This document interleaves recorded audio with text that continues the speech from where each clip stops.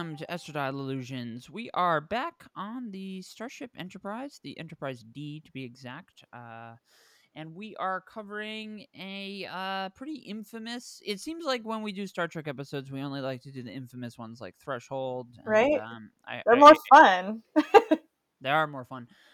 We have a really a tricky one to talk about. It's Skin of Evil, which I can't even get through the intro. Yeah, Tasha Yar, who is a great LGBTQ icon of Trek lore. Well, we don't know if she's a lesbian. She might be pansexual. She had sex with Data, but we don't Right. know. Who We're knows? gonna we're gonna go with that. It's left to the viewer's imagination. Yes, definitely. And the voice you're hearing is a returning guest, and you could probably guess that it was a returning guest because typically guests who are first timers do not chime in on the intro a lot. But we have we, we have we have the legendary Natty Strange is back with us. So happy to People. be here. Well, gonna say, do you want to tell us a little about yourself? But I would say, preface that. Nat was last here in August for Animal Crossing New Horizons, which if you listen to the episode when it aired, then it seems like a long time since she's been on, but that episode gets downloaded so many times. You may have just discovered that episode today, and you may think that she's, we're caught in a time warp, something out of yesterday's Enterprise. I don't know. Nat, do you want to tell us a little bit about yourself? Sure.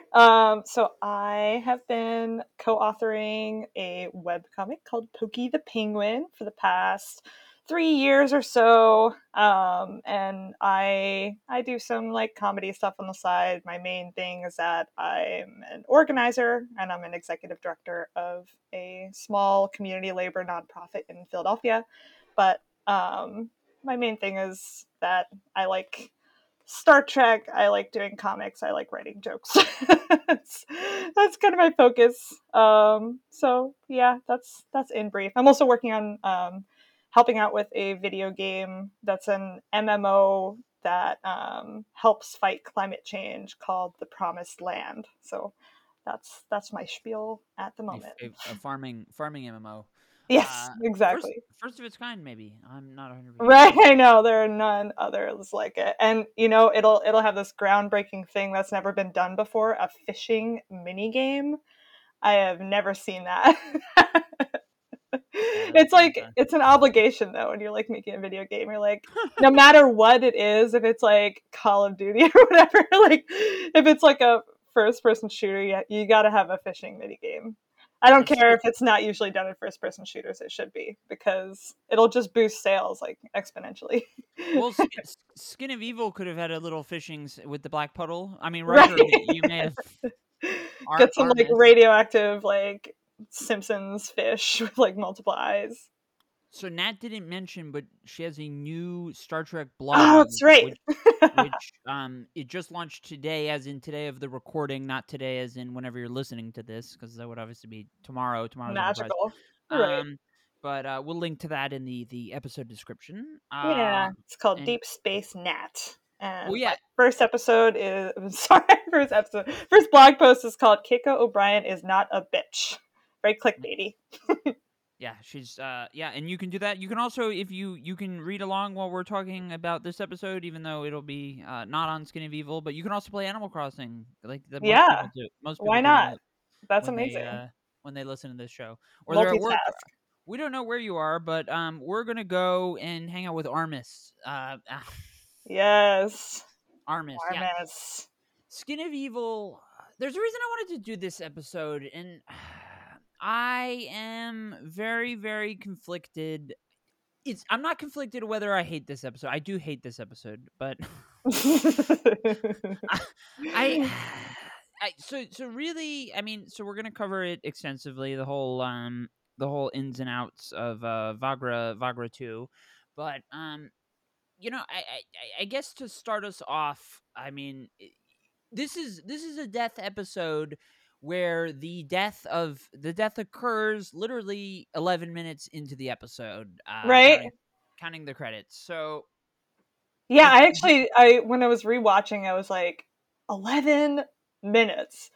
Computer, death occurred, record this information. Death occurred at 11 minutes and 51 seconds into the episode. Unbelievably. Like, it just shocked me again. I hadn't watched it in a while.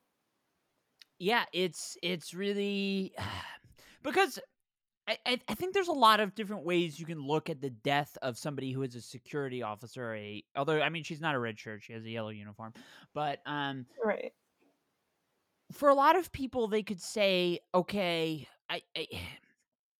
there are a lot of people who probably wanted Tasha Yar to go out in a blaze of glory, but that's very decidedly like not in the Trek style, because Star Trek is not really a heavy action show. Right. So And didn't Gene Roddenberry say something like, I want Tasha Yar to go out like a regular security officer, like not in a blaze of glory, but kind of with a sputter, right? Just in the line of duty in no real unique and crazy way.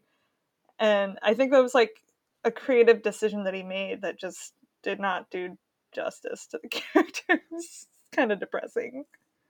yeah, because I mean, I think the show that I mean the circumstances. I guess I mean her death did kind of. Well, we say kind of enhance the idea that, oh, anybody could die at any time. But I mean, that's just not true. That's not something that anybody turning on a random episode of Star Trek would expect. And Right. nothing that happened in the decades since would really get. I mean, I think now with Picard, with the the streaming era of Trek, the prestige drama era of Right. Trek, if you will, I think that sort of phenomenon has come a little bit back into the picture more, but for a syndicated episodic drama, I mean, the main cast does not get killed. So I mean, Right. I don't really think that whole death idea has really much value with I me. know. And like in story writing in general, it's not something you really think, "Oh, I got to put my I haven't had a death in a while. I just got to throw in my random death in the line of duty into the story because it's an obligation." Like it's just not something you really do. I don't know. And so Denise Crosby asked off the show. She wanted to leave. This wasn't. Mhm. I think. This is something I've also been kind of grappling with Skin of Evil. Is Tasha Yar's death sexist? And Right.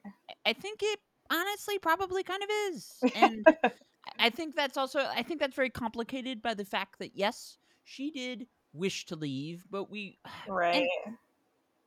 and I guess also with the idea that season 1 of the Next Generation is honestly I people would debate me on this. I think season 1 of the Next Generation may be the single worst season of Trek. Oh yeah.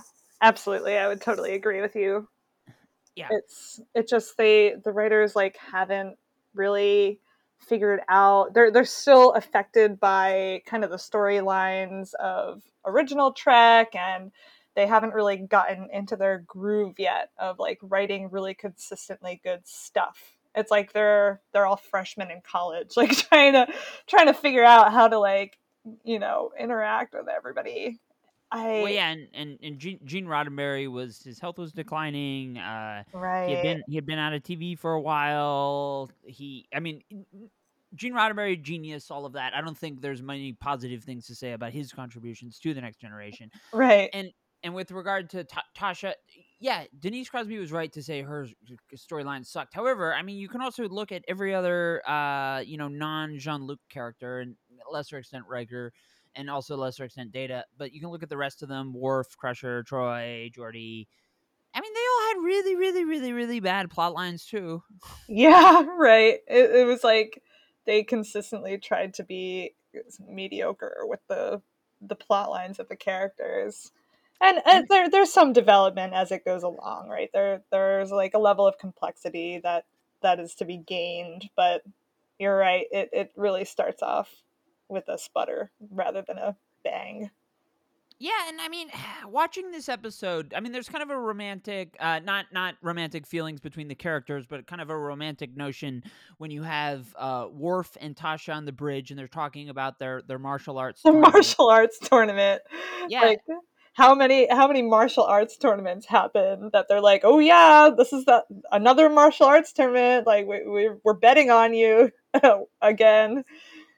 Yeah, and I mean, Worf throughout. I mean, it wasn't really until late in Deep Space Nine with the addition of Martok that Worf really had something resembling a peer in in Right. in, in any of Yeah. those shows across 11 seasons of content. Yeah, and it doesn't help that he usually, his contributions to the conversations about strategy is like, let's go in and fight. And then either Picard or Riker steps in and is like, no, or if we can't just come in and fight. Like we have to temper our attitudes. Although funny enough, in Skin of Evil, for Yeah, once, he doesn't want to fight. yeah, he's like, I'm gonna stay on the bridge because the purpose is not to fight, it's to save the lives or whatever. I was like, whoa, that is a divergence from like the rest of Worf's general attitude towards like strategic operations.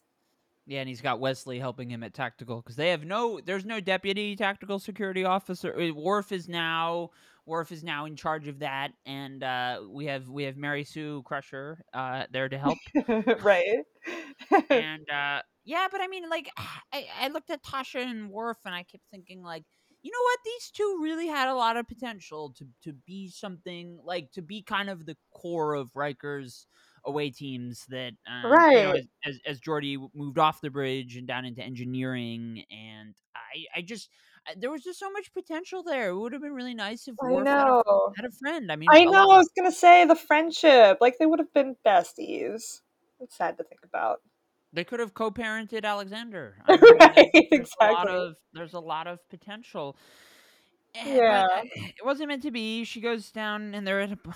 If longtime listeners, we've when we went through our Mandalorian coverage, every single episode would be I'd mention whether or not they had been on a planet full of rocks, and there's a reason that I would say that, because when you go to Star Trek, most of the boldly go where no man has gone before, to the same pile Into of the rocks same pile always. of rocks. And they referred to that one as Planet Hell, I think, because they just like really hated to be on that sound stage. Like it was the same kind of generic pile of rocks that they would have to act in, and I think the cast just like really did not enjoy being in that sound stage.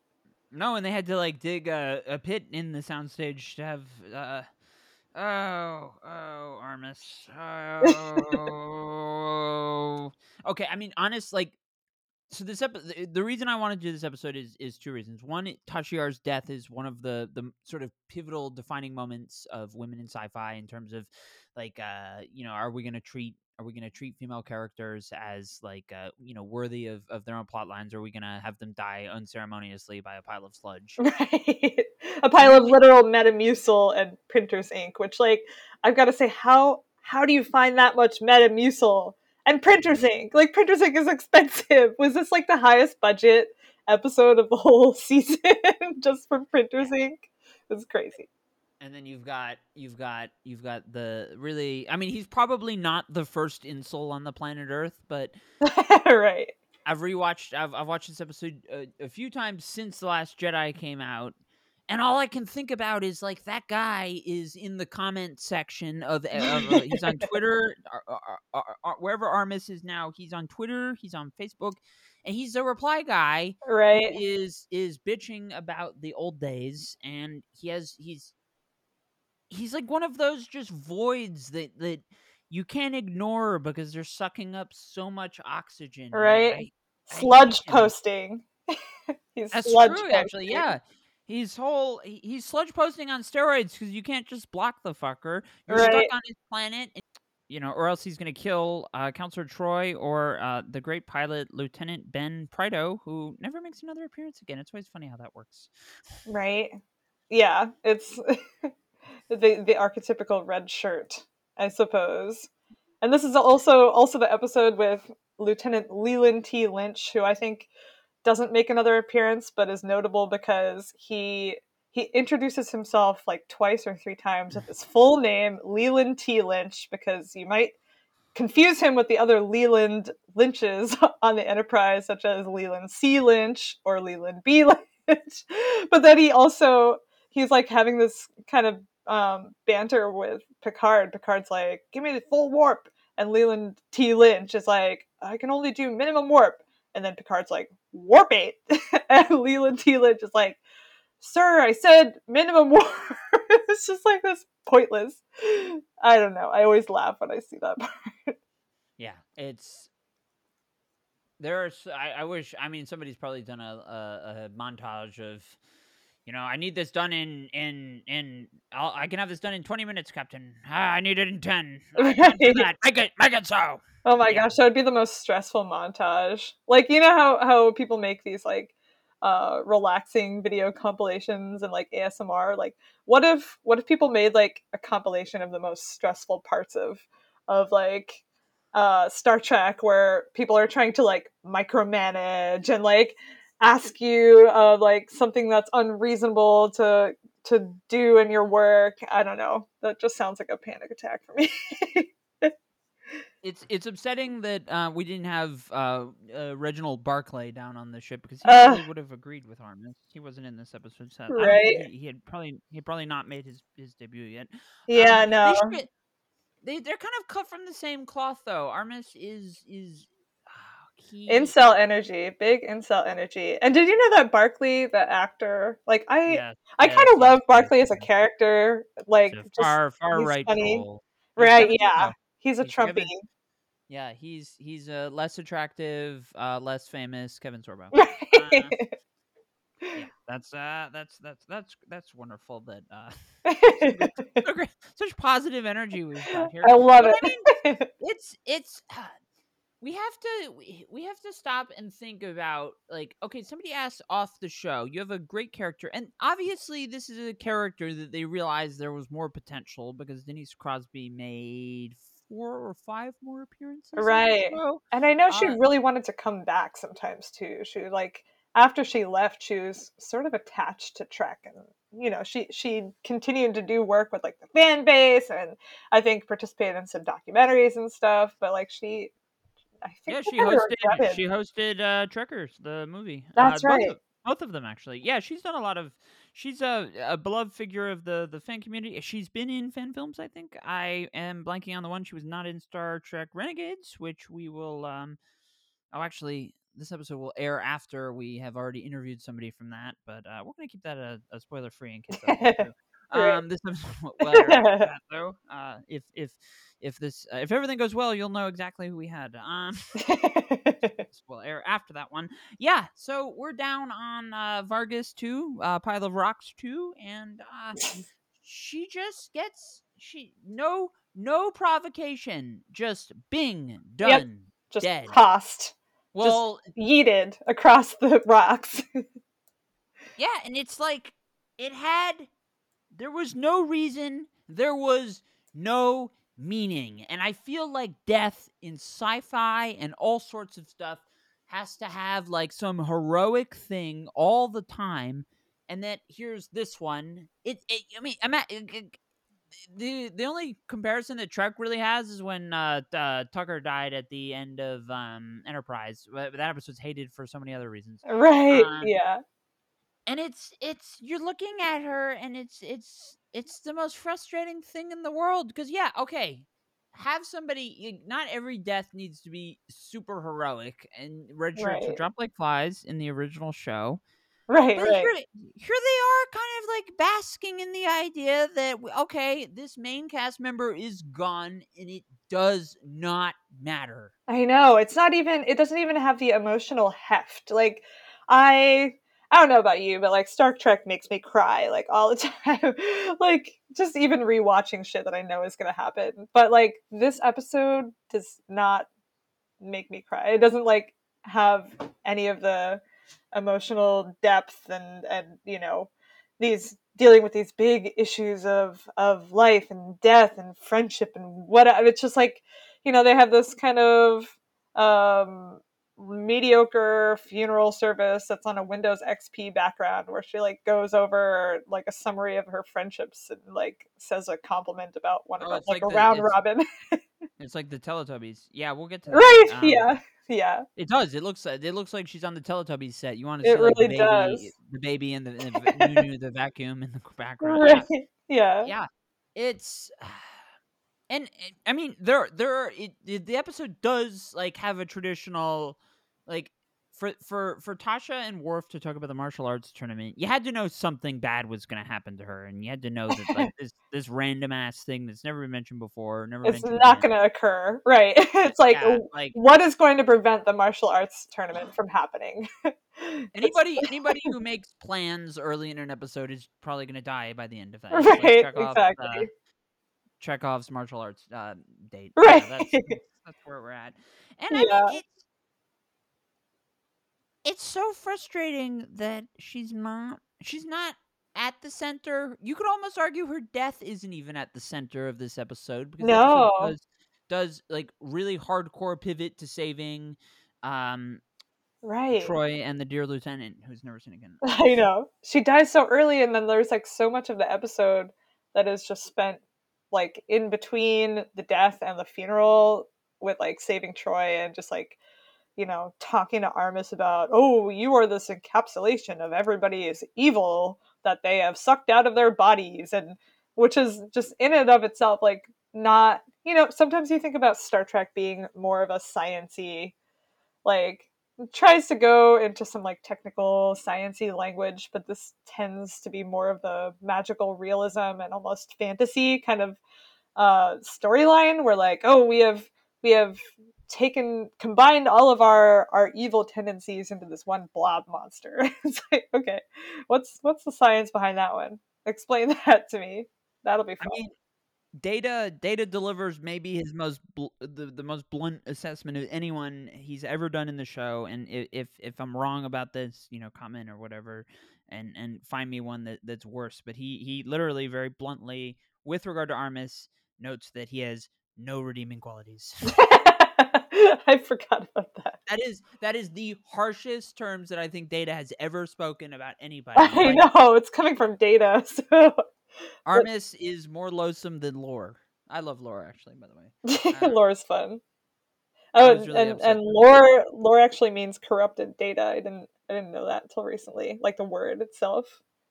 So Well, that Lore was does clever. have redeeming qualities. Sadly, he wasn't in Picard. I was really thinking Picard was gonna pivot to Lore, but sadly that didn't happen. Oh Maybe it'll yeah, happen. who But knows?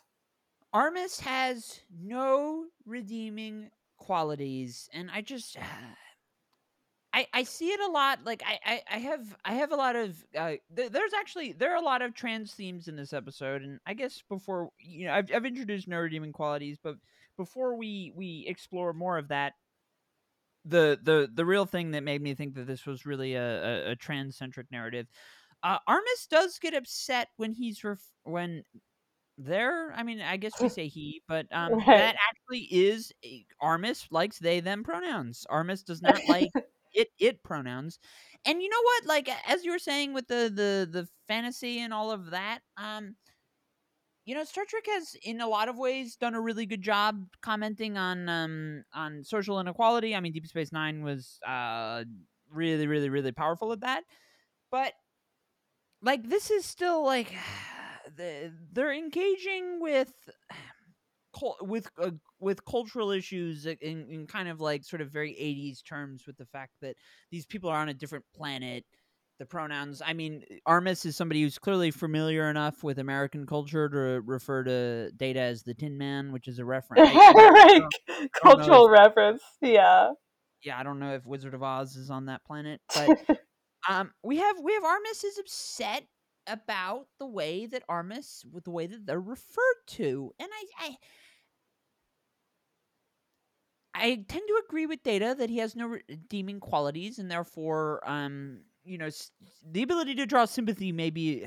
I don't know if that's a redeeming quality or not, but I'm sitting there like thinking, okay, you're all alone. Armis is like hinted at being like he's kind of like the waste of the evil of the rest of the people. Like Right. he's like their black goop of filth, I guess. Hatred and bad qualities.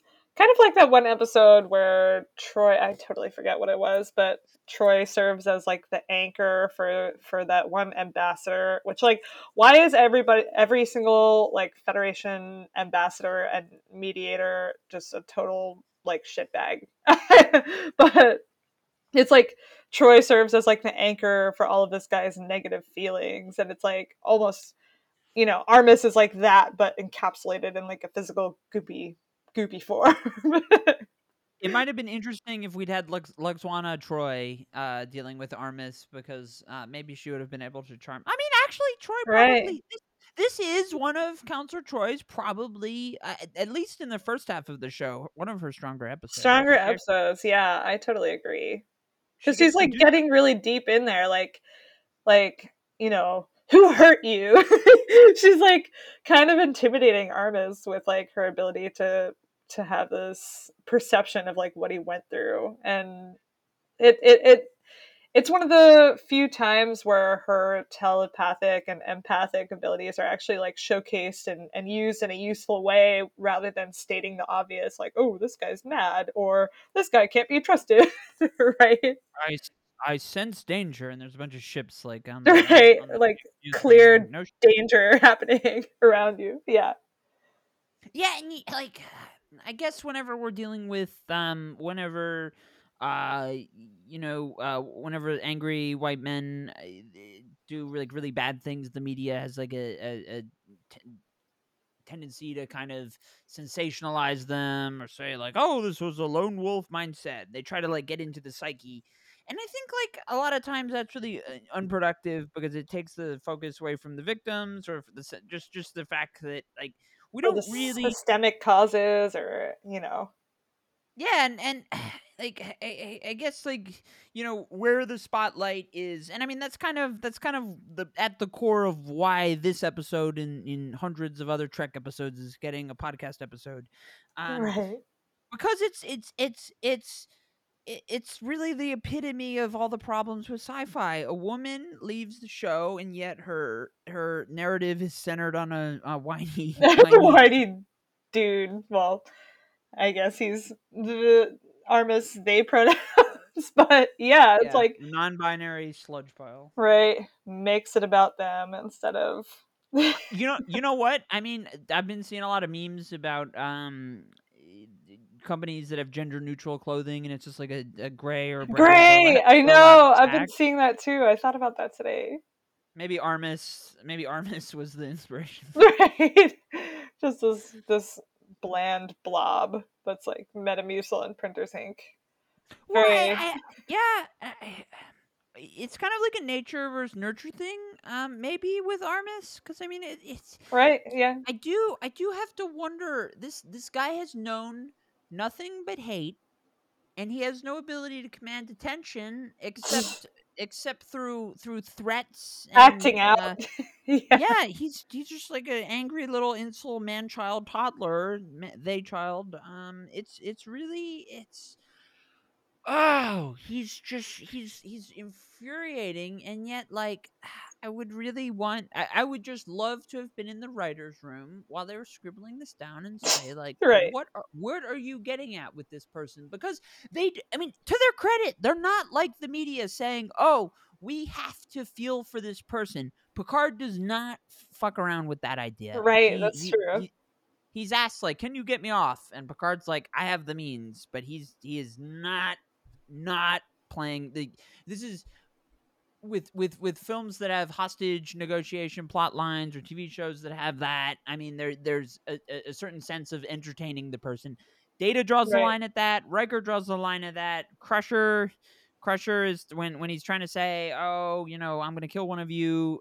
Crusher doesn't, and he says, "Are you scared?" He's expecting her to say, "I'm not scared," and she says, "Well, I am scared." Obviously, people would be scared by this situation. Right. Yeah. They're None of them want to fuck around with his bullshit. Right. They're like, why are you keeping us here? We just want to leave. Like, go back to your YouTube comments section where you belong. Your sludge pile. Yeah, and I kind of wonder when he's about to kill Data, or when he's. I think Data kind of figures out too that like the shock value of killing one person was not really all that. It did not fulfill Armis. Armis did not feel better upon killing a member of the crew. Right. Doesn't Troy point that out too? Or something? I don't even remember. Data notes that he thinks that it's unlikely that Riker will be killed when he's Oh, true. Right. they have the recreation that's very, very similar to the garbage chute scene in A New Hope where Luke is all pulled under. Um, and sadly, I hope Will Riker got a nice good shower after that. Oh yeah, I think I heard. I might have heard like some kind of interview where he was like complaining about that. I don't know. It it's like molasses too, like getting all that stuff out. Like Well, 40 maybe it's a minutes good in the thing. sonic shower. Yeah. Yeah, maybe it's a good thing he didn't have his beard then. He looks terrible Oh, without the beard, by the way. true. I know. He He totally has a baby face, but like in in a bad way. I don't know. Some people just look better with beards, and he's one of yeah, those people. well, definitely, and he's it's funny to kind of pair his sort of natural. To some extent, Riker has a natural sense of bravado, and some I think is probably a little bit of a chest thumping, but Right. it's definitely more natural compared to the way that Armis is really just he has to center everything revolves around him and the his own desires and what he needs out of this, which is I mean, I guess like kind of amusement, but he wants like revenge. I think honestly he probably would want to also participate in the martial arts tournament. He just wants to play along. He just wants to play. I mean, he's spent so much time alone on this planet where he doesn't even have a computer screen where he can like go find some porno. He can like he's he is just alone, bored, no way of entertaining himself until these people come along, and he's like, well, I guess I'll torture them now because that's what I'm meant to be because I'm everybody's evil combined into one blob of bullshit. I keep like there's like a train of thought that I want to follow with Armis if there's any way that he wasn't going to be like that. And at the same time, like I'm thinking about if it's unfair to Tasha Yar to spend a single second talking about Armis. And the answer honestly to that question of an hour long podcast is yes, ironically. It is unfair, and yet with I get this all the time when the off whenever directors complain about a review or something, they say, well, like, I would have liked to have done that, I could have done this, and it's like, dude, I get the 2 hours or hour and a half you send me. I I'm sure you could have done a lot of things differently, like Right. you have your explanation, that's fine. I don't I Not only do I not care, I can't care. That's just not something I can take into consideration. Right. If it's With not in the film, it's not in the film. Yeah, but so Armis is unfortunately in this film with Skin of Evil, the episode. So Exactly. to Armis and Tasha Yar are intrinsically linked. Oh yes. Somehow. And well, she wanted off the show, and she found her way off the show in really in this in this like what am I thinking of? Just this infamous way where everybody will remember her death as being connected to this like incel blob. it's So humiliating. I mean, it yeah, honestly it it is. is. It's Yeah. humiliating to think that okay, she was pitched as essentially like straight out of I think the Vasquez character from Aliens was seen as a direct I would on it like I've seen Wow. that, but I would probably say also just Ripley herself from Alien. Uh-huh. The 80s were a rising time for badass female characters who really before that were pretty much this began and ended with Wonder Woman. Right. Yeah. And yeah, so like Tasha Yar could have. I mean, Uhura was groundbreaking for so many ways in the original series, and Right. important. And it was really important to have a woman of color as a bridge officer and all of that. That's very important. I don't think anybody would argue that the original series didn't really do a heck of a lot with her. They could have made her into Nichelle Nichols was up and away she did miles with just the sort of scraps that they gave her. Right, yeah, absolutely. And we could have seen with Tasha Yar like a really strong female presence on a Trek, which we did then see or we saw a little bit with Ro Laren, who wasn't really a full character, and I Right. mean, well, she was a couple episodes, and then obviously Major Kira, and Yeah, I that mean, that kind of like aggro energy yeah. that they all brought. And then we got that again. Subsequent shows, whether it's Janeway or T'Pol or Burnham or 7 of 9, Right. they've all made sure that void was not repeated. Right, right. That's true. But I mean, when it comes to the next generation, it took in some ways, like when Beverly was kind of learning how to be like a bridge officer. When she would do that training later in the season, Command or training or yeah, whatever. yeah, Yeah. like in a lot of ways it's like, okay, they're just trying to give this character something to do, but in another way it was like, okay, let's see who the real Beverly is outside of her relationship to Picard, outside of her relationship with her son. Right. Let's see this woman who is very smart, one of the smartest people on the show, and let's see her have agency and really explore her interests. And I probably haven't mentioned it on the show at all, but like Catherine Pulaski is one of my faves. Female McCoy really worked for me. Yeah. Yeah, no, I love her. It's unfortunate that she really didn't like being on the show, but I thought she was really great. And people hated her Uh, because of her, like they tried to do that McCoy Spock thing with like her and Data, but like Data is such a beloved character, and like having somebody insult Data is just like a big no no. The fan base was just like, don't talk to Data like that. yeah.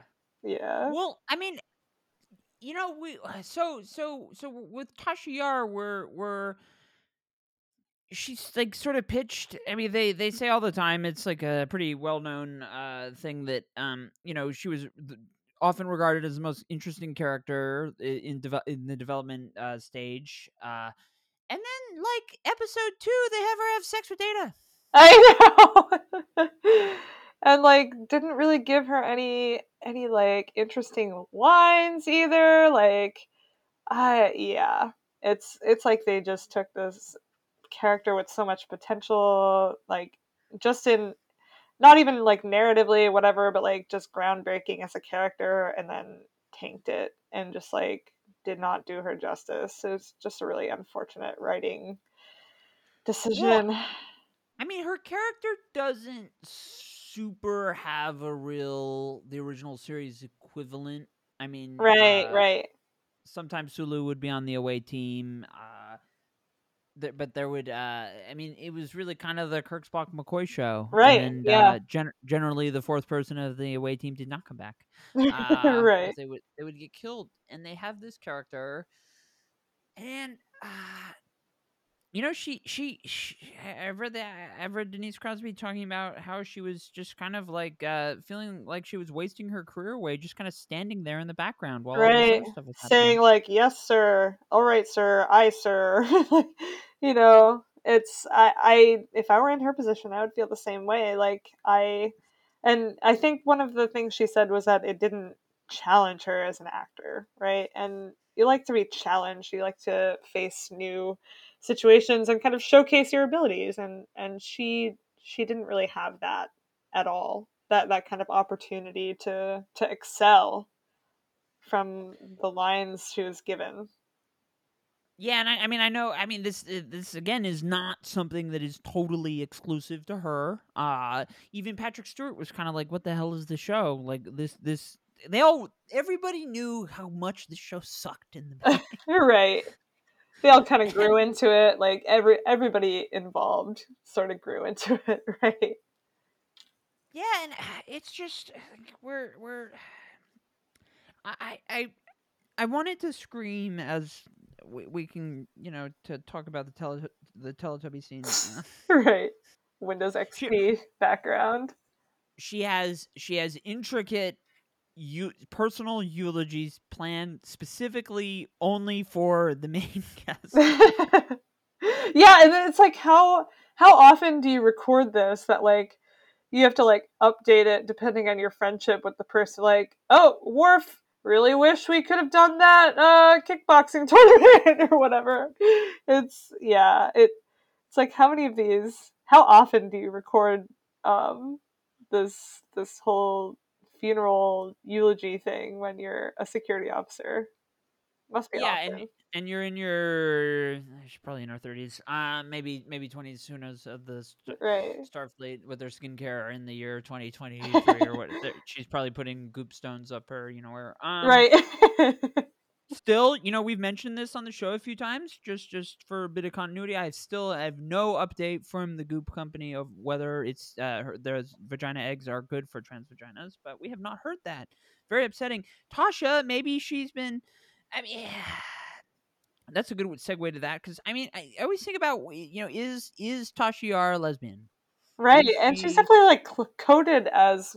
I feel like she's like coded as one, but at least like the fan base can kind of create that. Like even though she like is exclusively in like these heterosexual relationships on screen, like at least the fan community can like kind of have like imagine her to be a lesbian. Even like I don't know. I feel like I would read her as one if I didn't know that she was written completely straight. Well, yeah, I mean that's a void that Trek did not really fix until extremely recently. Really, Right. with the Way Discovery. late. Yeah. Super, super late, unfortunately. And that Yeah, was something that like people like the actors themselves were pushing back on. I know um like in the episode with Lal when Data makes his daughter and Guinan is kind of giving her like the birds and the bees pep talk. She it was originally written to be like when a man loves a woman and Whoopi Goldberg was like, can we please make this gender neutral, and like on top of that can we have like a gay couple in the background that I'm pointing to, but the executives and producers and whatnot said like no, we're going to keep the couple straight. And yeah. yeah, Let's blame Rick Berman for that one. yeah, I think it was, yeah. Probably. Yeah. The same goes for Garrick. But Right. yeah, Tasha. I mean, she did have probably the world's. I often refer to my wand as like the greatest thing on the planet Earth. I would trade my wand in for Data if I could, Right. or maybe Probably a lot maybe of people would. He's programmed in multiple techniques, so maybe lore. It's awful. No way. depends No on the way. mood, depends on the vibe. I mean, Brent Spiner is an attractive man, but I would Yeah. definitely swipe right on Data. I would probably swipe right on Lore too, and I'd probably unmatch him, or I wouldn't go for a second date. Uh, Right. Kind of yeah. measure how problematic he is, like just putting up red flags on the first date. You're like, oh, maybe not. Well, I mean, he'd be at least better than Armis, who Oh, is this definitely. Yep. problematic black hole at the center of the episode, and it's important that we have to go back to him because Armis and Tasha Yar are linked forever. Kind of like, Unfortunately. yeah, I've been thinking with so for 2 years, Last Jedi people were so the Armises of the world uh reduced Rose to 30 seconds in the really really really really really bad Rise of Skywalker. The Armises of the world still win a lot. Right. The Armistice of the world. Who do you? Is there any doubt who Armis voted for in the 2020 election? Yeah, the armistices of the world take up so much space, and not just because they can like transform into this big goopy mass, but lots of space in the YouTube comments, lots of space in airtime and on television. It's very unfortunate. So many armistices. Yeah, and like he gets to like the whole the climax of this episode is really through him yelling and having a temper tantrum. Right. which like is like the core of like the incel experience. Yeah. Like, honestly, you could translate this episode to Twitter terms, and the climax would be him getting banned for something Right? really offensive. Like, Armis and Graham Linehan are basically the same person. Yeah, it's very. The episode is in that way very ahead of its time. And I just like compare all of that angst and emotion I felt her, and him screaming with Troy saying I felt her die. Those contrasting things. One is loud and it's obnoxious and it's in your face, and the other is, in writing we say show don't tell. There Right. is no showing of Yes. Tashiar's death. We have to listen to somebody describe it like I felt her die, and it's like depressing. And it's not depressing because she's dead. It's depressing because somebody else.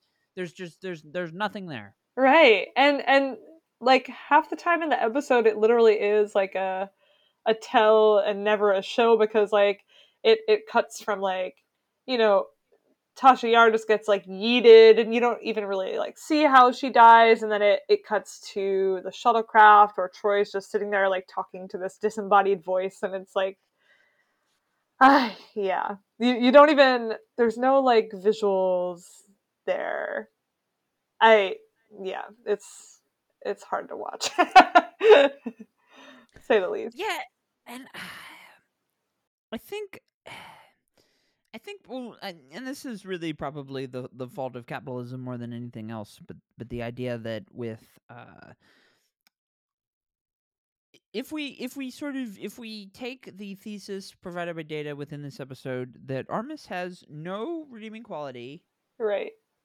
and we apply that to the Armises that are still alive and well, that probably don't listen to the show but listen to Ben Shapiro. Armises. What, Yeah, what would be the plural? uh, Armises, anuses. I don't know. I don't think Armis has an anus. Big That's another black non redeeming. hole. It's another not redeeming quality he has. He doesn't have. That's awful. That's awful. Awful. Images of Armis's anus in my. That's awful. That's really bad. It's just one big hole. That's Well, yeah, but like, I think by and large we can. You see all the time. People will say like, discourse like this has no place in our fandom, but it feels almost like a soft statement, and we saw this a yeah. lot with when Mark Ruffalo and other people rallied around some very light ribbing of Chris Pratt on Twitter, and Uh-huh. they circled the wagons, and it's like, are you kidding? Like, how much bullshit has Brie Larson and all these other people had to had to put up with over the years, and Right. yeah, I don't know what the solution is for this stuff. Yeah. I think that's still something we're kind of collectively trying to deal with, right? I mean, Armis ended Tasha Yar, and Armis's successors. I mean, we don't really know what Kelly Marie Tran's we don't really know what's next for her, like after the Star Wars. What we do know is that 30 seconds in a third movie is not a lot of time to propel someone's career, and the sci-fi Yeah. community is still really grappling with the fact that I think by and large, I mean, honestly, you can't feature a gay kiss in Russia because of Armis. This is all, it's all Armis's It's fault. all Armis. Armis is, we see him in Xi Jinping, we see Armis in Vladimir Putin, we see Armis in a lot of these people. There's a little Armis in many of them, yeah. I mean, listeners to the show know that I'm a big fan of drawing what I call our straight lines. They're not really straight lines, though. I mean, you can draw a straight line from this bullshit which took place 1987, it's probably 1988. Right, right.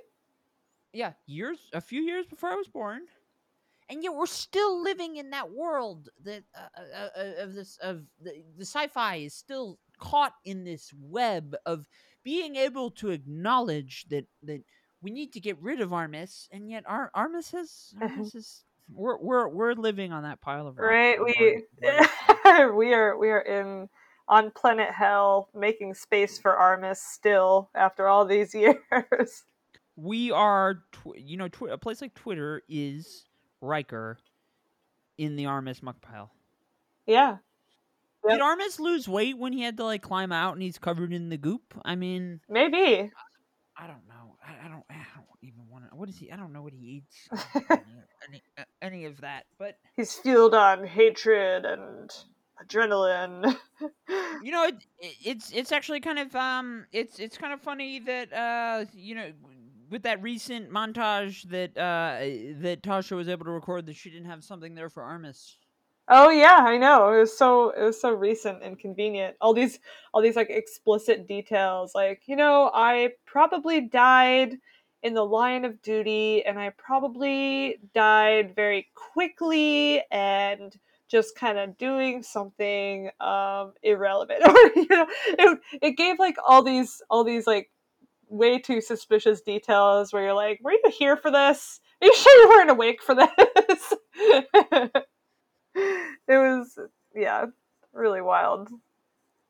I think kind of the solution, if we have one, is we do need leaders like Jean-Luc Picard who are able to rid these people from fandoms or spaces. Right. Like Mark Zuckerberg is an incredibly weak, pathetic man who, if Yes. he had a spine, if a lot of our leaders had spines, we could fix a lot of these problems. We could say, it's not okay to wrap your entire mucky body all over a away shuttle and prevent people from beaming off of a ship. Right.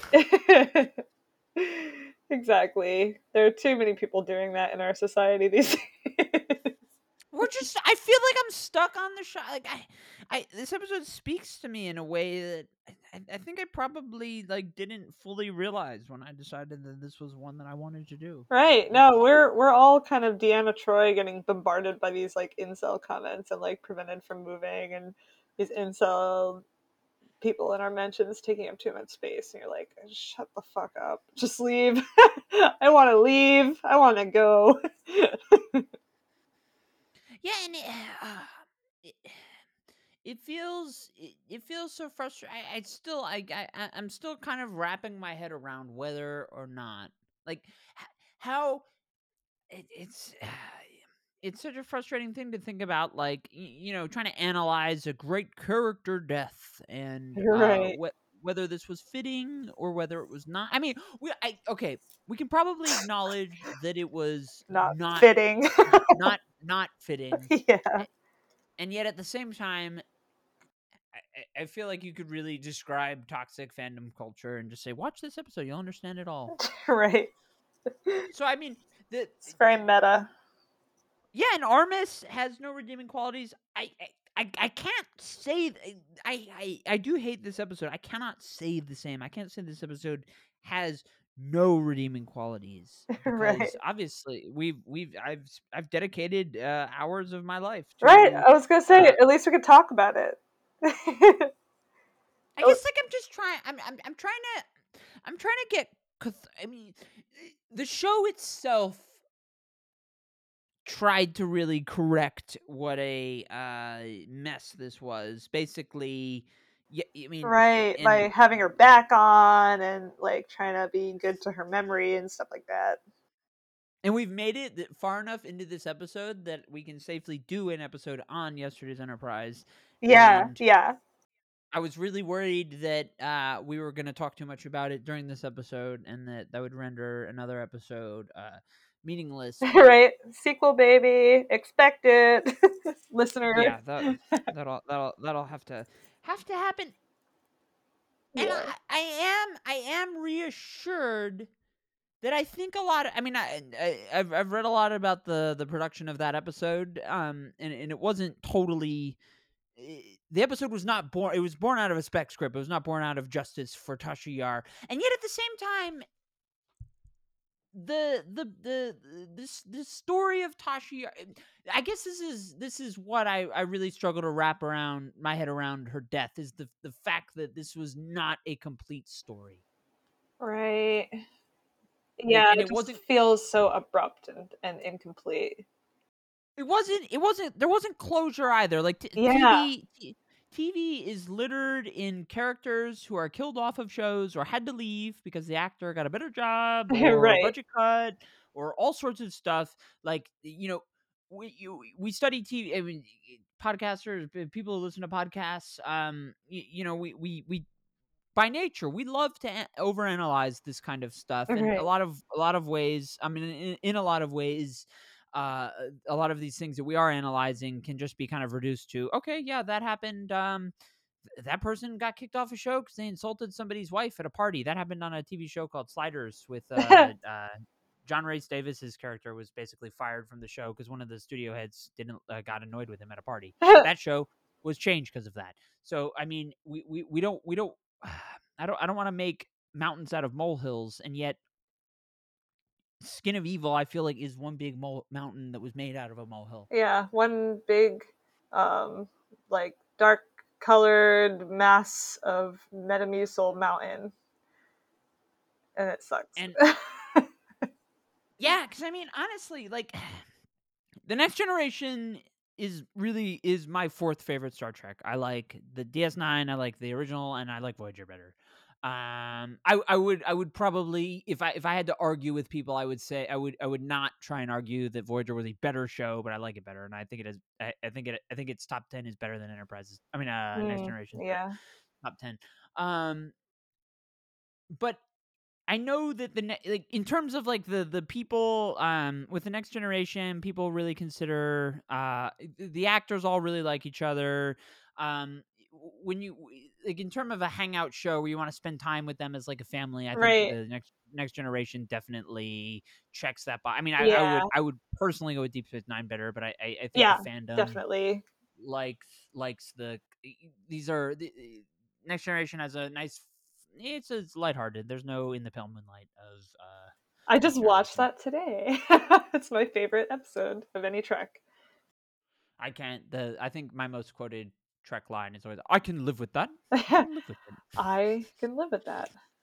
Yeah, I mean, well, that's actually a good. I mean, as we start to wrap up, I want.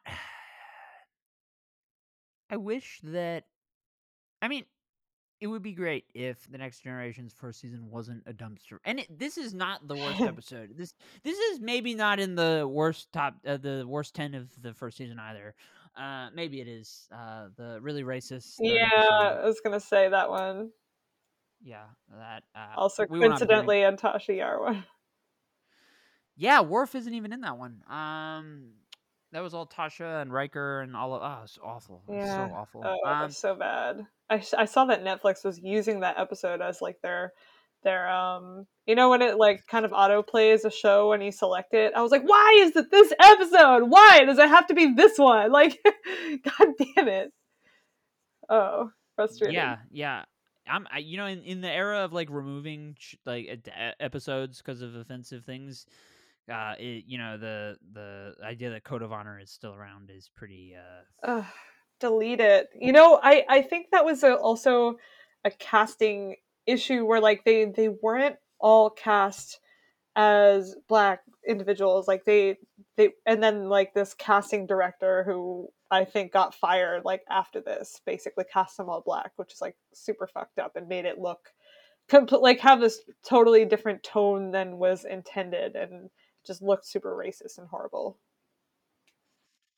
yeah. So I mean, like,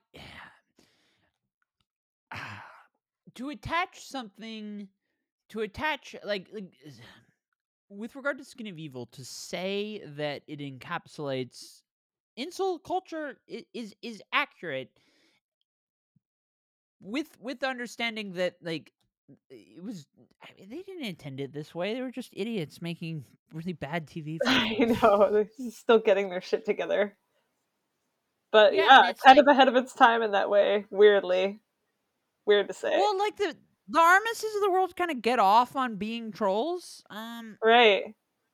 I think this is like a case as to the production of this episode, kind of the product of people unintentionally catering to.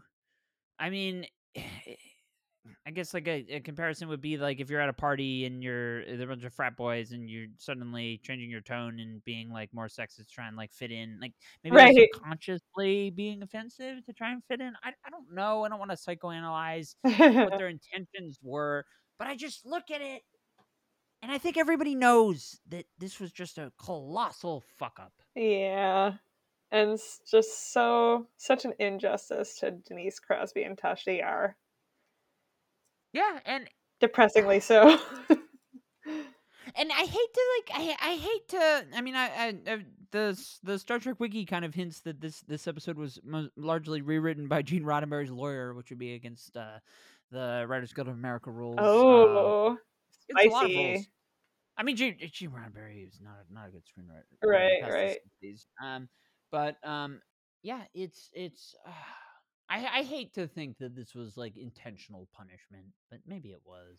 Right. Yeah. Who knows?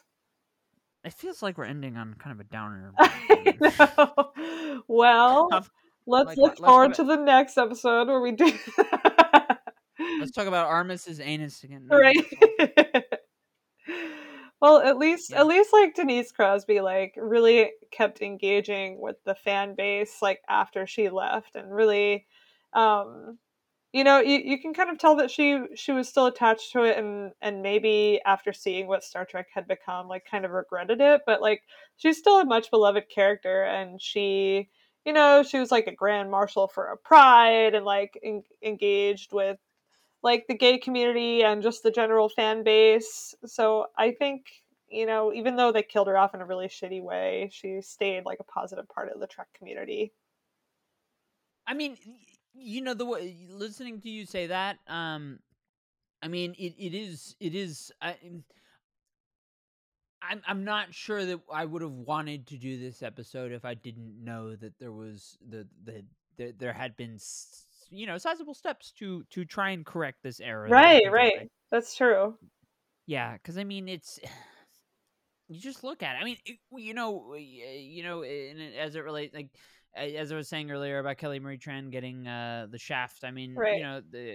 that's the recent past. There's time to like fix that kind of stuff. But like Skin of Evil is just a perfect encapsulation of if this was intentional or not, it arrived at the same outcome where Right. we had a giant pile of sludge holding a bunch of our pretty much every major character. I mean, Worf and Wesley were the only two who didn't go down there. Right. He had every other member of the principal cast, more than the typical 4 or 5 that you see in a away team. He had like practically everybody down Right. there. They're just rotating the crew. Yeah, and this episode had to revolve around a detestable person And I feel like when who you was. start going down that road, it's like a road that kind of leads you to an expected, like a predictable place where it does become that kind of like incel guy who just gets off on insulting people and like causing them grief. And it's like an Yeah, archetype, right? I mean, Jean-Luc has had finer hours. He's still having more adventures. I mean, we may see Riker make pizza again. Right. I would love to go have a pizza party at Riker's place and Troy's. And their awesome I daughter. I love their daughter. She's so cool. I don't want to get like too off topic I with know, I Picard, know. Right. but in the beginning they said we'll only introduce next generation people if it's integral to the plot.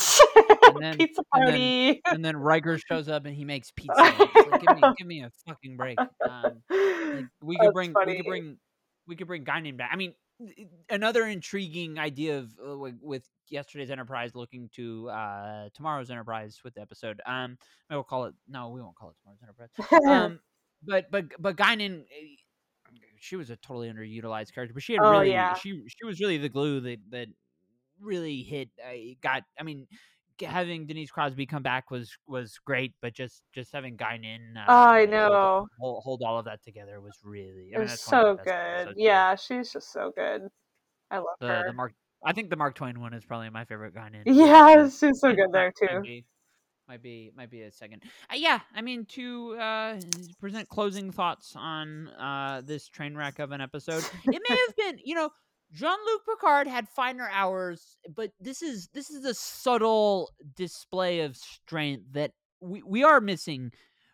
Jean-Luc Picard did something that Mark Zuckerberg, who is one of the richest men on the planet Earth, somebody who shouldn't be afraid of anybody. And Right. this is the most frustrating thing about people in power. You're like, you should be afraid of nobody.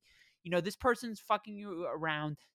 Put your foot down and say, no more of this. I'm not going to tell Geordi where his visor was on the floor. Right. Instead of just I'm not having gonna. like a mushy, goopy Metamucil slop spine.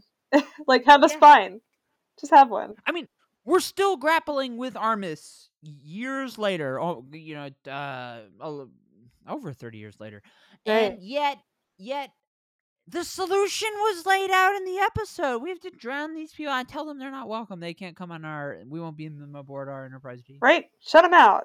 Just say Yeah. no. Just say no to And, incels. yeah, I mean, this episode does actually kind of the resolution is pretty satisfying, all things considered. Yeah, it's Or undone by the Teletubbies afterwards. right, When exactly. it's time for Tubby Bye Bye and with an individual goodbye. She recorded one for Wesley. Give me a fucking Oh break. my There's no way god, I no know. way that would have happened. She It's dodged a so bullet. good. No, she was like, I wish I could have seen you grow up. It's like, bitch, you dodged a bullet on that one. Like, you don't want to see Wesley grow up. He sucks. Most hated Poor character on the whole. poor Will. I know some people who know Will Wheaton, but everybody loves Will Wheaton's a great guy, but yeah, that's true. He does suck. Sorry, Will. Wesley does suck. Yeah. That's the way it goes. That's where we're at. Moral of the story always. Uh it's just skin of evil. Skin of evil. This is our last, this is a really stupid episode of Trek. Let's do a podcast episode about it with Threshold. Threshold does not have redeeming qualities. It's salamanders. It's really stupid, and I can't say, oh well, the salamanders are representative of broader Trek and sci-fi fandom for X, Y, and Z. No, Skin of Evil, I can do that. This is an important episode of Trek. We have done. We have done. No, we have not done. I was going to say we've done important work. That's not true. I wish. I have never recalled a single thing I've written or recorded important. And I won't start now. No, not starting here. No, but it's important to grapple with the circumstances of really, I mean, honestly, we haven't mentioned it, and we don't need to totally get into it, but this is not all that dissimilar from Janice Rand's departure. Right. That's true. This is like, okay, we have a female character. This isn't really working. Bye-bye. Right.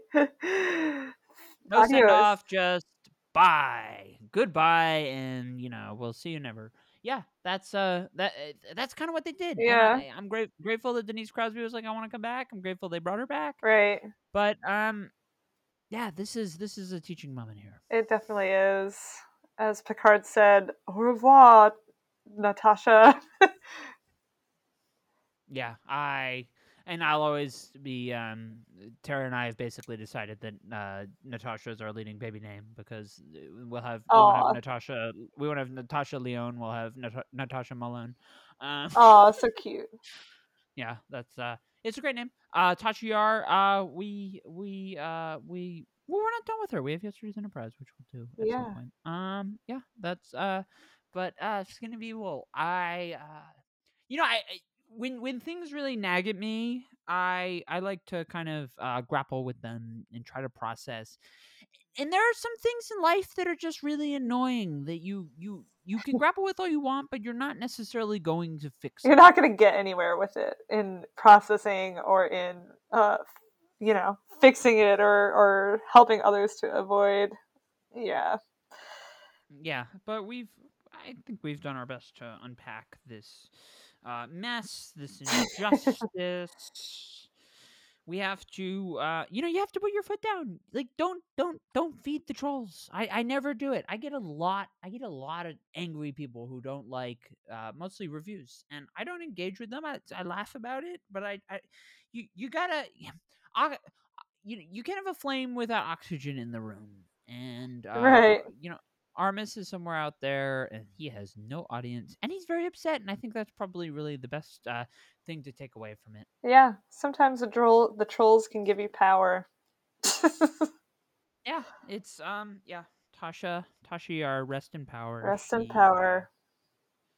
not every death has to have meaning, but we found meaning in her legacy and subsequent appearances by an alternate universe Romulan child, all of that. Right. We'll get into that. Yeah. All right. Yeah, that's it's gonna be a I'm even struggling to wrap up the Because it's just the not thought that good. It's just such a not good wrap up in and of itself that it's, it's, how can you even, what do you say about it that's so, has such a finality to it? You can't, because it's just, yeah. it is what it is. In my head, I'm like, I'm done with you. To the beam up. Let's go. Yeah, Bye. let's fuck That's off. yeah. That's to our listeners, I know our Trek episodes are popular. We did the Ponfar in February. We did that in December. It feels like Oh, absolutely wow. 100 years ago. But Yeah, right. we have our Trek episode. We have a Trek category on the Estrada Illusions categories page on IanThomasMillen.com, which you can all check out, or you listen on Podbean on one of our fucking like 200 apps. We have a lot of we have some Trek episodes. We have a lot of fun stuff. Yeah, we will be back with more. Do you have anything left to say about Skinny Viva? I think we covered most of it. I think that's it. I think Yeah. I'm just looking forward to the next one so we can like try to fix what hell hath wrought on Tasha Yar. Yeah, I do love covering random ass episodes of television. But Yeah, that's fun. It's fun of podcasting. it's great. I hope our listeners. I hope you feel the same way or similar angst about Armis. I hope you're able to let it go and don't don't don't feed the trolls. You can throw a little penny in their sludge pile if you want, but don't feed them Don't anything. give him like a nice hamburger from In and Out or something. Like keep that for yourself Yes, or a yes. loved one. Keep your Your time for time and yourself. energy and hamburgers for Yeah, that's yourself all and they loved want. ones. Yep. And do not, you can get a Zoom background and recreate the eulogies, all of that. Don't record those. Your loved ones will not be comforted by that. It's No, weird as hell. it sucks. Yeah. God. Anyway. Okay. It's refreshing to have like an actual like returning guest and not somebody here to do promo and you have to be all like professional and stuff. But this is what podcasting is, mostly shit posting. That's how it works. Yes. That's why we do this stuff, and that's why you all listen, and we love you for that. So, Shit casting. Nat, thank you for coming on. Thank you for having me. Check out deepspacenat.com. We will link to it, and read Pokey the Penguin. Very funny. Thank you. And thank you so much for listening, everyone, and we will see you next time. Bye.